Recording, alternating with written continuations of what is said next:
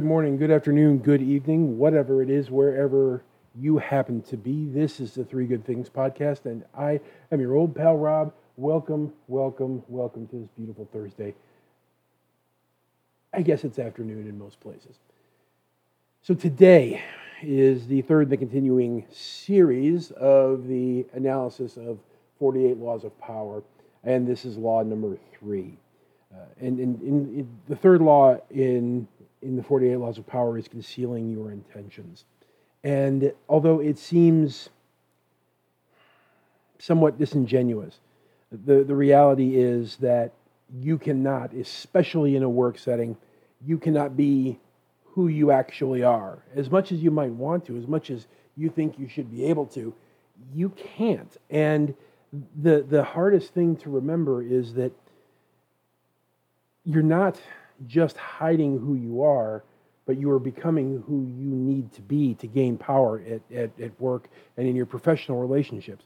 So if you have a problem with being someone who does that, the best thing I can suggest, or the best suggestion that I have, is to get the fuck over it immediately if power is what you want, because the only way to be the person that gains the power is to lie to the people you work with. Conceal your true desire, your true intentions, because they will prevent you from doing it.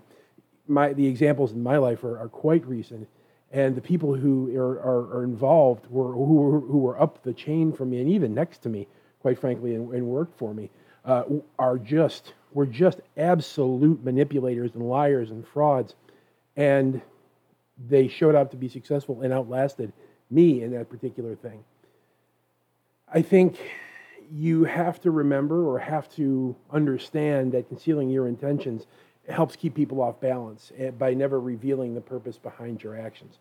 If they don't know what you're up to, they can't prepare a defense. And that's, it's an art of war thing also. You have to, guide them down the wrong path far enough that they fall off the cliff.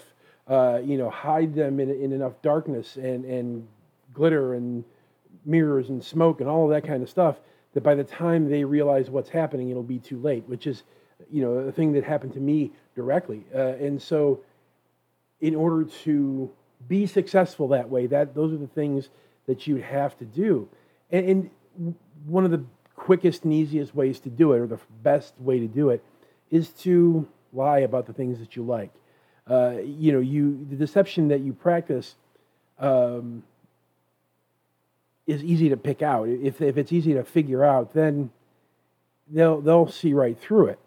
But you can't give them that chance. So you keep dragging up red herrings and use false sincerity and be ambiguous about your intent and signals and set up things that you really like. But you have to be careful with that as well, because that can create a situation where they're willing to utilize those things against you.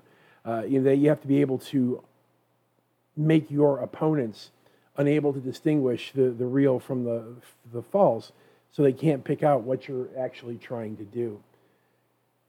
Most people, especially those who are removed from power or just show up into it, read like open books. They do what they say and feel. They blurt out their opinions at every opportunity and constantly reveal themselves to everyone else around them, which is, a flaw that I corrected in myself, over the last several years, because you can't tell people the truth. That's just the reality at work. You can't tell them anything. And many folks, including myself, believe that by being honest and open, that you're winning people's hearts and minds, and you're showing out your good nature. Honesty, unfortunately, is much more dangerous than deception for in many cases, because people don't like it. People are afraid of it. People run from it, and though they shouldn't, they do. You can see a person covered in tattoos and wearing all kinds of spikes all over them and all kinds of sort of different alternative attire or whatever, and you think you know that person, but he could very well be a doctor or a lawyer. So, but it doesn't matter what you perceive. or what is real, only what you perceive. So, by making yourself, and the other thing is you have to avoid making yourself familiar or predictable so that it becomes possible, if you're unpredictable or unreasonable in some cases, you can respect, you can gain respect and even a little bit of fear, which is kind of what respect is based on. Power won't accrue to a person who can't inspire fear or respect. And you have to train yourself in the art of concealing your intentions. And believe me, it is an art. The thing is, people trust appearances, and that's basic, right? And so, because the truth is, we can't go around constantly doubting reality, or imagining that appearances concealed something else. Because if they did, if we had to live that way, nothing would ever get done. It would freak us out. So, in order to be effective in that, is to just set up a kind of a red herring, a false flag, to appear to support an idea or cause that's actually, second, or that runs counter or contrary to your own end goal. Because most people will believe you've experienced a change of heart because it's so unusual to play so lightly with something as emotional as one's opinions or values. But you can make somebody believe something even if they don't. I mean, this is how modern politics works. False sincerity is another incredible tool in throwing people off the scent. People easily mistake sincerity for honesty, and they do it all the time. It's important not to go too far, though. Appear overly passionate, and people get freaked out or concerned, and they might see through you. And you, in order to make your sincerity seem believable, talk about your beliefs in honesty and forthrightness as important values in your organization, and do this openly and as publicly as possible, and emphasize your position on the subject, because that's the important thing. If they think it's heartfelt, then it is to them, even if it's not to you. And deception is the best strategy, but they require focus, and they require a distraction, right? And a bit like the poker face in a poker game, hiding your intentions behind what is easy and comfortable in the comfort zone of a lot of people. If you it's like a suckers game, like a 3-card Monte or a card hustle on the road. It's important, and to be able to create an inconspicuous facade that easily blends in, so that because immediately if somebody's doing a lot of things and being grand gestures and extravagant words, red flags go up quickly. But if and that's just as simple as a facial expression or a kind word or an unkind word to people who need to hear the unkind word. If someone,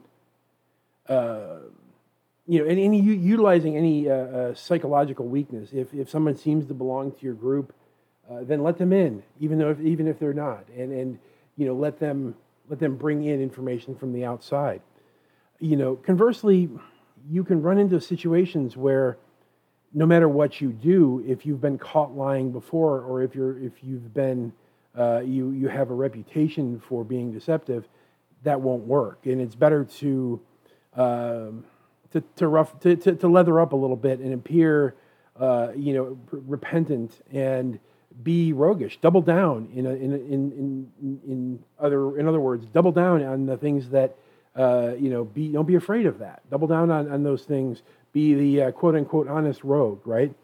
It's because it's smarter to move their attentions away from you by presenting that bland exterior. But there are times when you want the circus, and when it shows up, it's the right diversion, right? So sometimes falling into the fading into the paneling doesn't always work out. So you do what you've got to do with respect to that. There again, in all of this discussion and all of these talks and all of these laws, there is an important thing to remember, that they're not always applicable to you. And even if they are applicable to you frequently, you've got to be careful with them, because if you have friends that you try to engage with some of these things, and and the friendship extends beyond the bounds of work, which it shouldn't, you can hurt feelings and you can lose friendships. And if you're okay with that, you're okay with that. But it is something that you should know before you go into any practice of any of these laws, quite frankly. And some of them are quite Machiavellian, which is fine. You know what I mean? If that's the way that you want to exist, there's nothing inherently incorrect about that. There's not anything incoherently incorrect about anything. But there's nothing wrong or right about everything when it's in the grand scheme of things. But I'm heading down a different path that I don't have time to go to today. But that is it for that is it for the third law: conceal your intentions. And so I appreciate your time today. Thank you for listening to the Three Good Things podcast. Once again, this is your old pal Rob. We are absolutely out on the socials, and I'm doing a little bit more every day.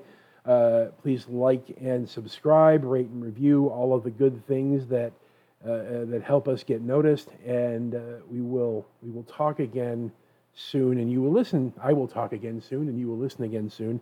And every day that you do so, I greatly appreciate it. Please tell your friends. Go out and be excellent to one another. And thank you for listening.